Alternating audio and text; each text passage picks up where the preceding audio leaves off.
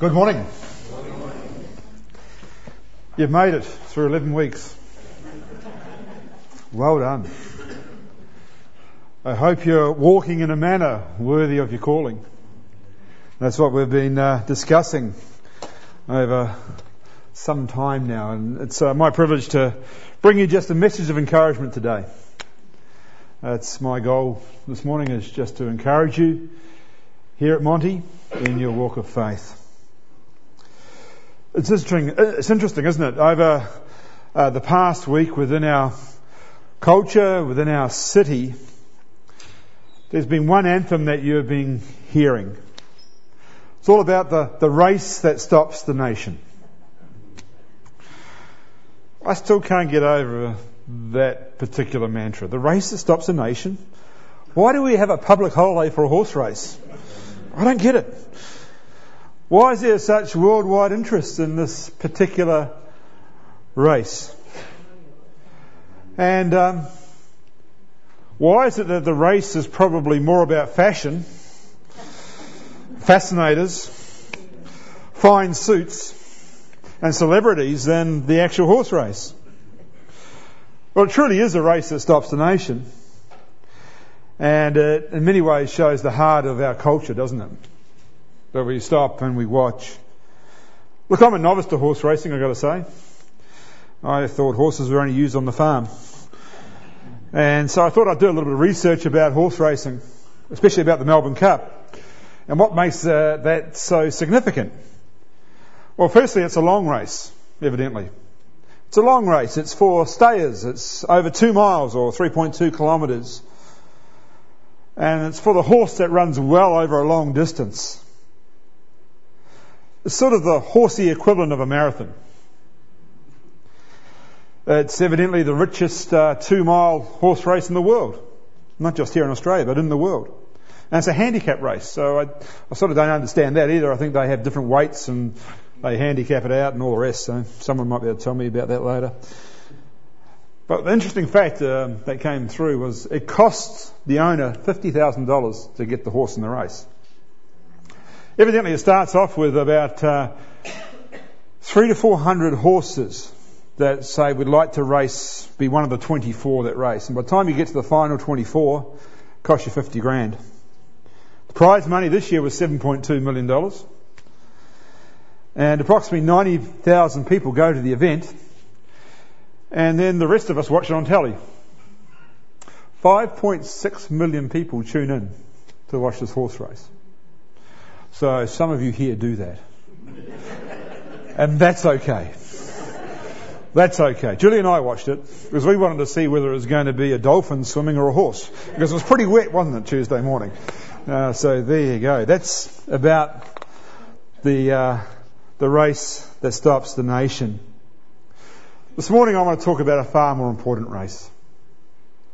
I want to talk about the race that the Christian runs. For the past 10 weeks we have considered together what it means to walk in a manner worthy of our calling, i.e., how do we walk as followers of Christ? What is required? What does Scripture tell us about the way we respond to those around about us and the way we personally walk? So we're moving from the walking metaphor today to the racing metaphor. And we're going to be discussing what it means to run the race of endurance, or run the race with endurance. And you know what? This race, there is no entrance fee. It is by God's gift of grace, through Christ's redeeming work on the cross, that we're even participants in the race. Isn't that marvellous? In this race, endurance is required. We're not talking about a sprint, but the Christian life is a bit of a marathon. And as I look amongst the congregation, some of you are on your final lap. Some of you are in the middle of the race. Some of you are just starting out. The call is to race with endurance. And you know what the prize is? The prize is immeasurable. The prize is the eternal life. A glorious life in the presence of Christ. This is not a race that stops the nation, but a race that every follower of Christ is to run. And it's an eternal race. I'm going to read the text together now. So if you turn with me to Hebrews chapter 12. Hebrews chapter 12. I'm going to read this morning from the New English Translation. It's not a common translation, but I particularly like the way the NET translates these verses. Hebrews 12 verse 1. Therefore, since we are surrounded by such a great cloud of witnesses, we must get rid of every weight and the sin that clings so closely, and run with endurance the race set out before us, keeping our eyes fixed on Jesus, the pioneer and perfecter of our faith. For the joy set out for him, he endured the cross, disregarding its shame, and he has taken his seat at the right hand of the throne of God. Think of him who endured such opposition against himself by sinners, so that you may not grow weary in your souls and give up. See, the overall theme of the book of Hebrews is about pressing on to maturity.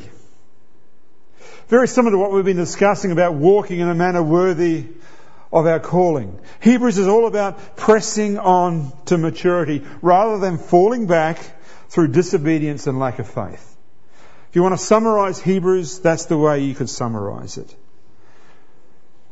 It's a sermon. It's not a letter like other letters. It's a sermon. We don't know who wrote it, but it's a sermon to Hebrew folks. And there's about 90 odd verses in this particular sermon that talk about not looking back, but looking forward. Today's text has reflected that.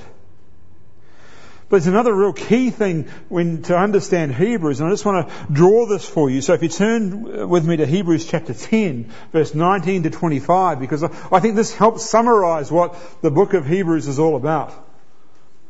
Let's just quickly read this and see if you can pick up the repeated phrase. Whenever you do Bible study, the great thing to do is look for things that are repeated.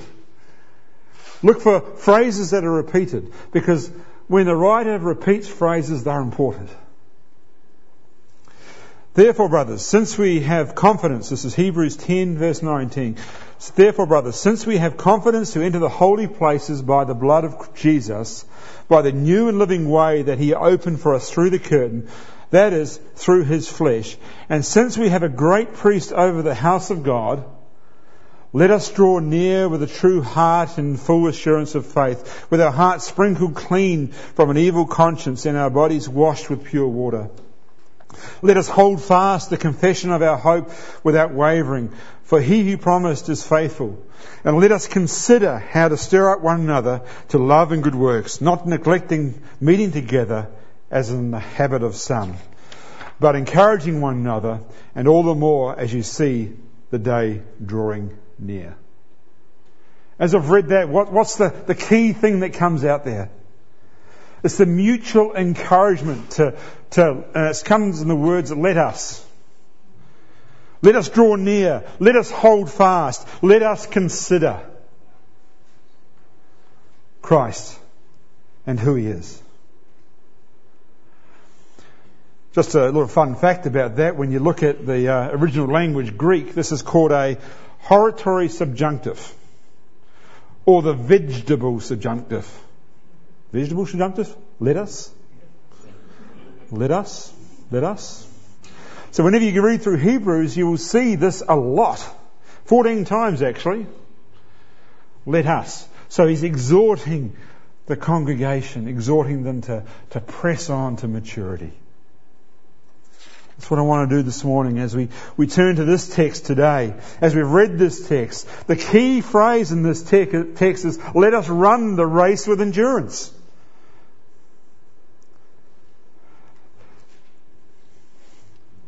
Who wants to run the race with endurance? Who just wants to run? This is the Christian life. It's a process of endurance, and the Word of God here commands us to think about running this race with endurance. It reflects a present and ongoing activity. It involves an active endurance involving effort and struggle. It's not a passive patience. It's an active thing. To start running anywhere, you've got to put one foot after the other, right? And after your lungs sort of collapse and you continue to run, it's a one foot after the other type thing. To run with endurance, as the writer to the Hebrews is saying, is a metaphorical way of saying, persevere in your faith. Persevere in your faith. You see, to endure is to have the capacity to hold out or bear up under the face of difficulties. Who finds the Christian life difficult? Because the culture continually presses in on us to say that you don't have the truth. You don't enjoy the things we enjoy. So to run with perseverance is a difficult thing. It could be described as having a great deal of patience, fortitude, steadfastness, perseverance. They're all good words to describe this. And in this context, it's communicating clearly an endurance that is a struggle and requires effort because of the athletic metaphor. And so the race is like a marathon, not like a sprint. And we are to walk and run in this race. We are called to be stayers.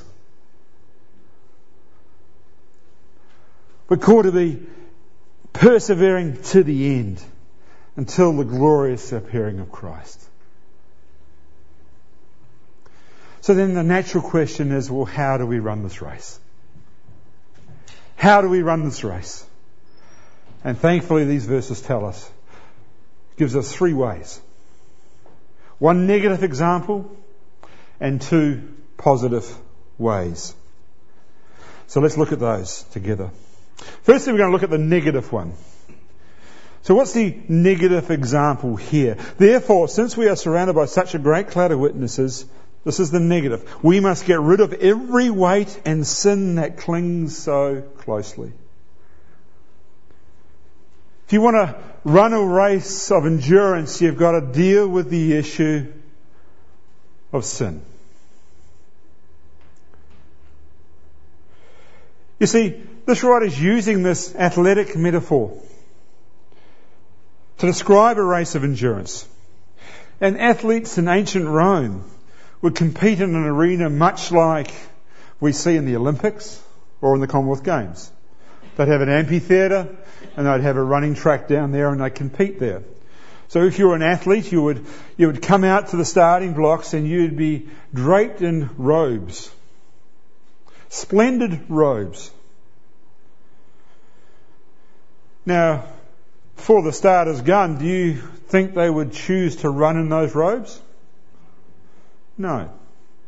So they would remove the robes. They would remove these long, flowing, colourful robes prior to the race and strip down to next to nothing.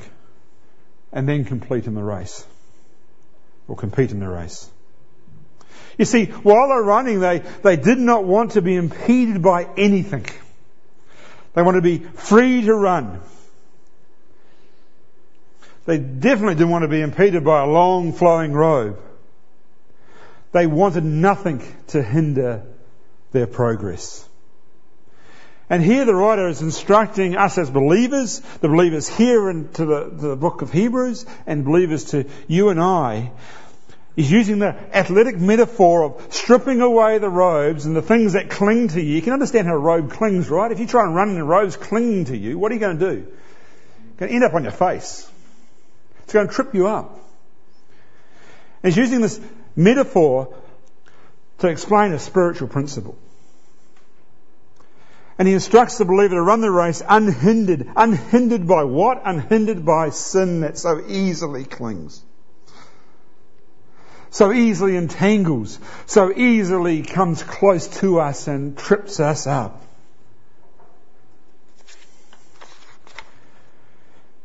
He's telling the believer and exhorting the believer in the same way as the athlete. Throw off. Get rid of the robes for the race. So the Christian, the follower of Christ, is to throw off the things that hinder the race. It's a really interesting word where we say we must get rid of every weight and sin that clings so closely. That's a unique word in the New Testament. Actually, it's a unique word in all of Greek literature. It's the only time we can find this word being used. And to get rid of has this, they believe, this emphasis of being controlled tightly by something. And that works well with the context, right? If you're controlled by sin, you're not running well. You're being hindered. And I guess the natural application from this text is, what hinders you? What hinders me? What is the thing that you cling to? What's the thing that ensnares you? What's the thing that obstructs your race? Is it doubt? Is it anxiety? Is it an addiction to pornography? Is it an addiction to materialism? All those things will hinder you in the race. You see, I've been doing a little bit of reading recently from the Puritan era. Jonathan Edwards, some of these wonderful Puritans. Very challenging. Very challenging. So these old Puritans would say this: you have to hate sin with a holy hatred and run from the sin. You have to hate sin with a holy hatred and run from sin.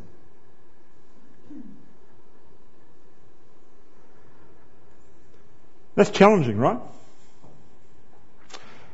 And this is confrontational. So I'll ask again, what sins are hindering you from running the race? Because it is very clear from this passage, you can only run well when you set aside sin. But you know the wonderful thing?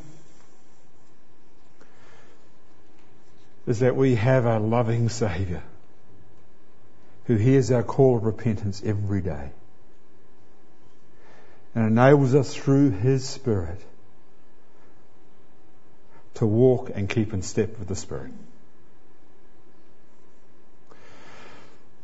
See, John Bunyan said this, that sin comes in two ways: through the eye gate and through the ear gate. Funny way of saying through the eyes and ears, but that's the way he said it. And this is typified in 1 John. If you read 1 John 2:15 through to 17, it says this: do not love the world or anything in the world. If anyone loves the world, love for the Father is not in them. For everything in the world, the lust of the flesh, the lust of the eyes, and the pride of life, comes not from the Father, but from the world. The world and its desires pass away, but whoever does the will of God lives forever. That outlines completely and utterly the strategy of the devil. Completely and utterly. He has always used this three-pronged approach for tripping up and enticing in sin. So do you get the three things? The lust of the flesh, the lust of the eyes, and the pride of life. You think about Eve in the garden when she was tempted. What were the three things that were said to her? They all revolved around these things.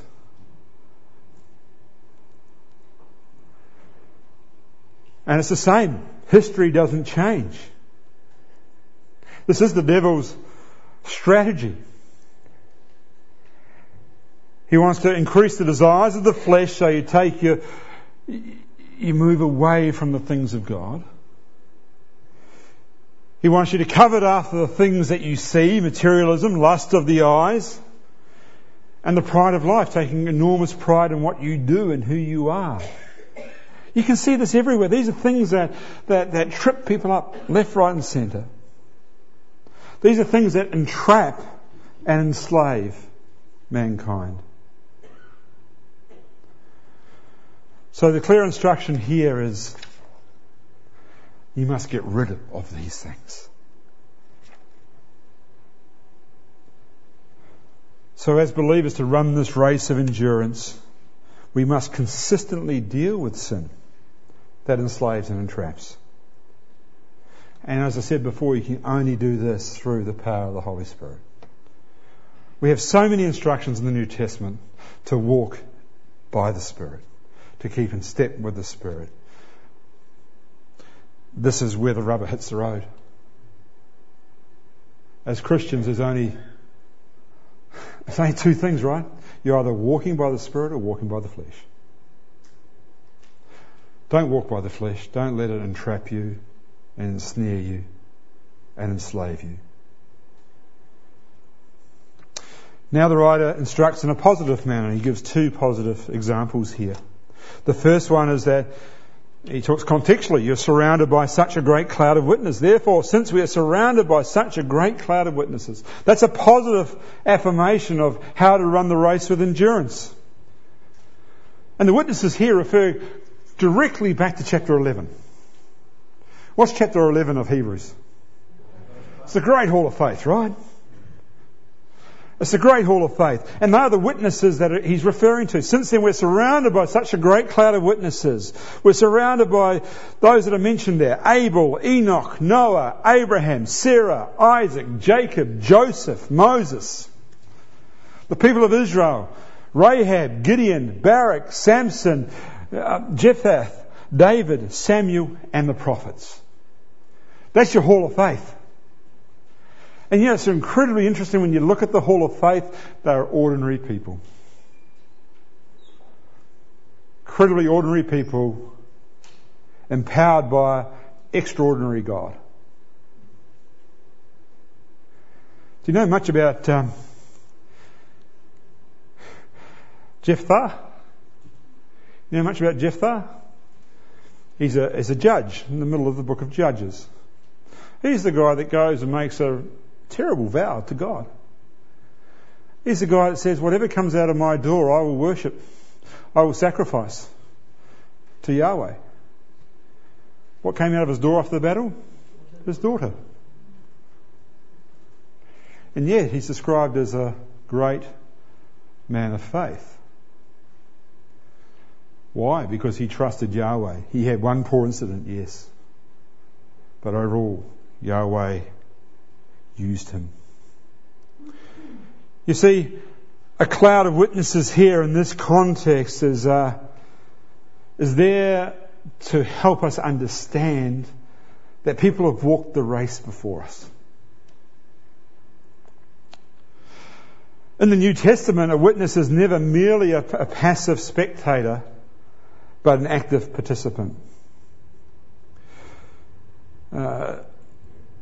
And you can see actually at the end of Hebrews 11, you've got this, from verse 35 to 38, an account of those who are martyred and persecuted for the faith. So that is an active part of walking the faith, right? And I think he draws that conclusion quite well and on purpose. And I think the emphasis here in Hebrews 12 is what we as Christians see in the host of witnesses. So it's what we see, what we see and understand about all those that have gone before. That's the important emphasis, rather than what they see in us. I don't buy the fact that this verse is actually talking about an amphitheatre where all these witnesses are looking in on our race. think it's the other way around. We're looking at their race, what they have done before, and we take great encouragement from that. F.F. Bruce says this: the context rules out the thought of spectators in an amphitheatre who watch the contemporary Christian race, and instead speaks of God's testimony to the heroes of faith in the pages of the Old Testament. We can benefit every time we open God's Word to see these great people of faith, men and women. And we can testify to the valid nature and the vitality in their faith as they exert themselves in the race of endurance. So as fellow runners, look to those who have run well. Look to those who have walked well. Model them as they have modelled Christ. That's a good thing to do, according to this passage. And there's a second positive way. So you look to the witness of others. The negative way is you put off the thing that so easily entangles. And thirdly, you fix, or keeping our eyes fixed on Jesus, the pioneer and perfecter of our faith. To keep your eyes fixed on something, and especially in this context, is a focused attention. It's a sense in that you're not going to look at anything else. It's like the horse with the blinkers on, right? When the horse has the blinkers on, it can only see the winning post. And this has this sense here. Keep your eyes on Jesus. If you want to run well, keep focused.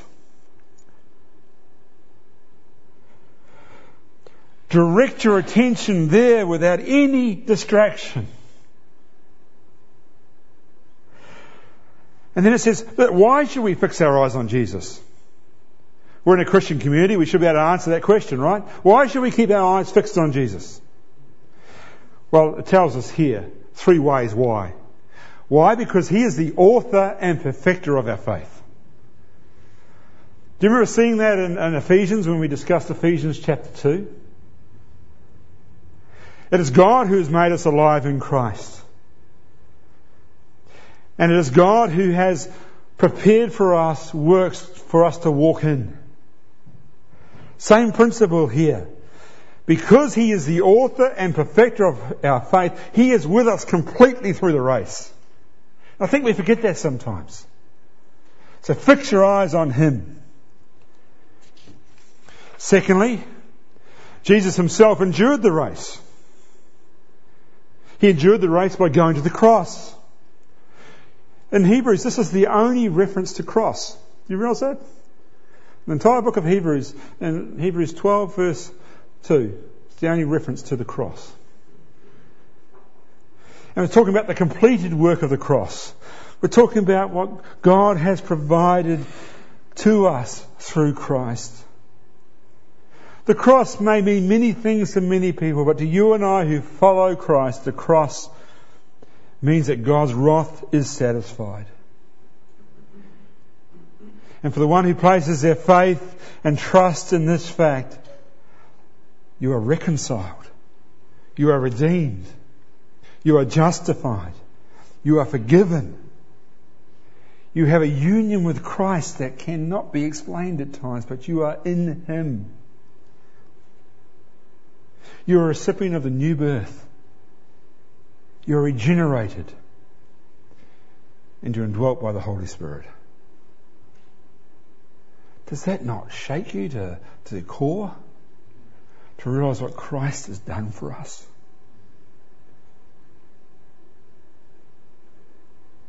He endured the race. He went to the cross so that He could make us alive in Him. And thirdly, why should our eyes be fixed on Jesus? Because He's victorious. Where is Christ now?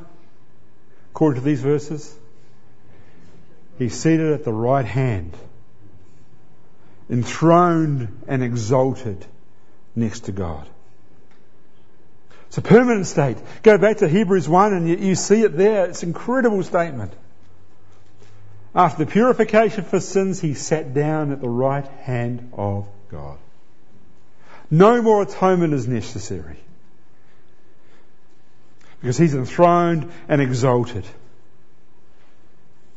You see, Jesus, unlike the heroes of faith mentioned in chapter 11, is able to strengthen you.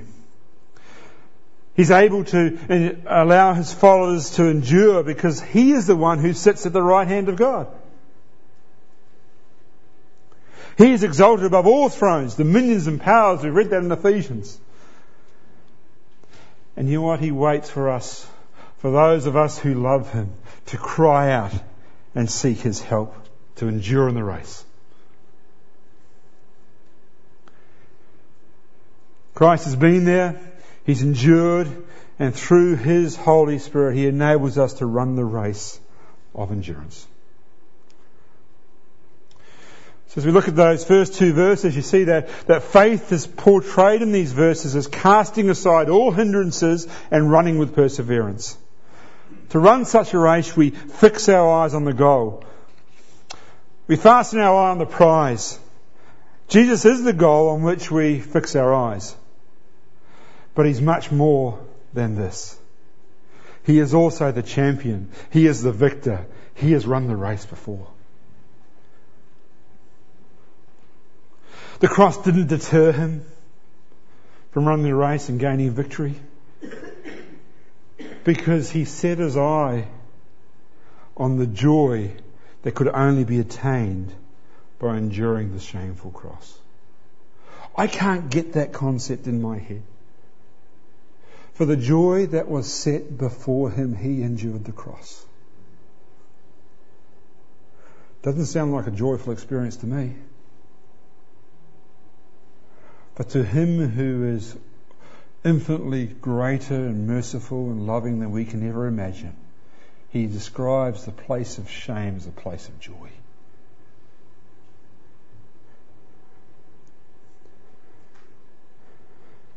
So for us to obtain victory, for us to run the race with endurance, we must fix our eyes on Jesus as the immeasurable prize. When you fix your eyes, that will sustain you. When you fix your eyes on him, it will help you through the difficult stretches of the race. As marathons say, when they run New York, there's a place when they run the marathon in New York called Heartbreak Hill. Right? It's about, what's the marathon, 26 miles, something like that? I think it's about the 22 mile mark. There's this gradual climb, and they say most racers at that point in time either pull out and do not complete the race because of this climb. Folks, you may be experiencing a heartbreak hill in your lives. Look to Jesus. Get rid of the sin that's entangling and snaring you, because he is the one that's won the victory, and he will enable you to win the victory.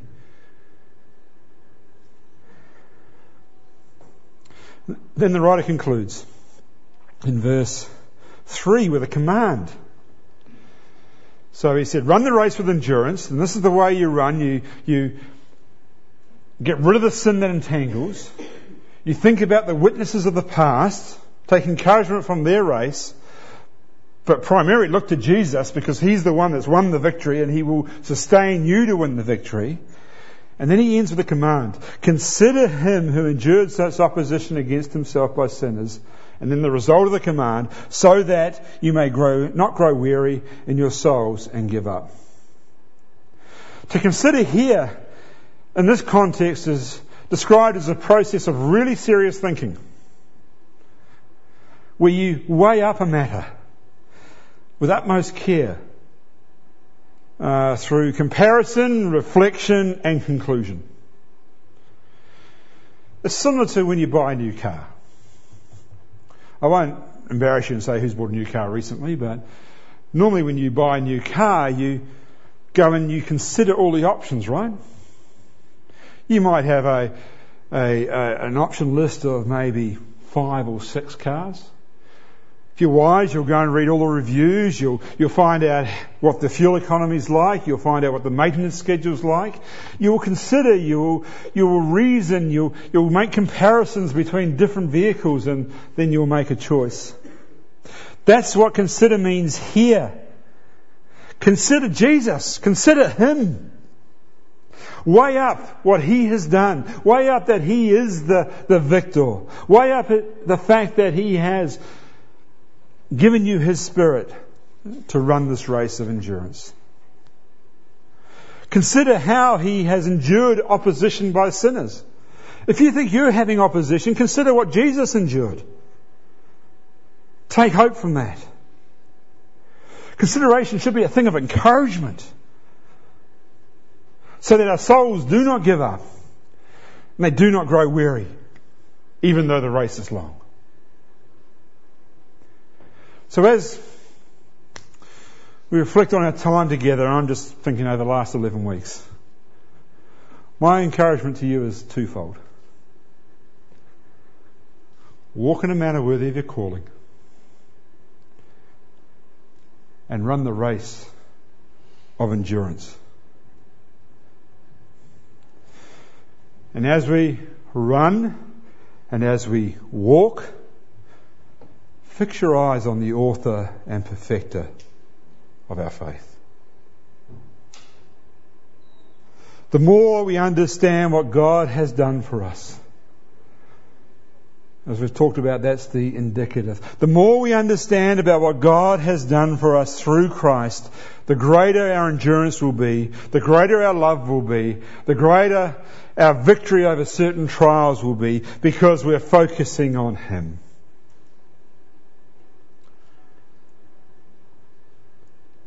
Christ empowers us through His Holy Spirit to run with perseverance, to walk with understanding, to walk in love and unity, to walk in the light of the Lord, to walk in wisdom, and to run the race, fixing our eyes on Him.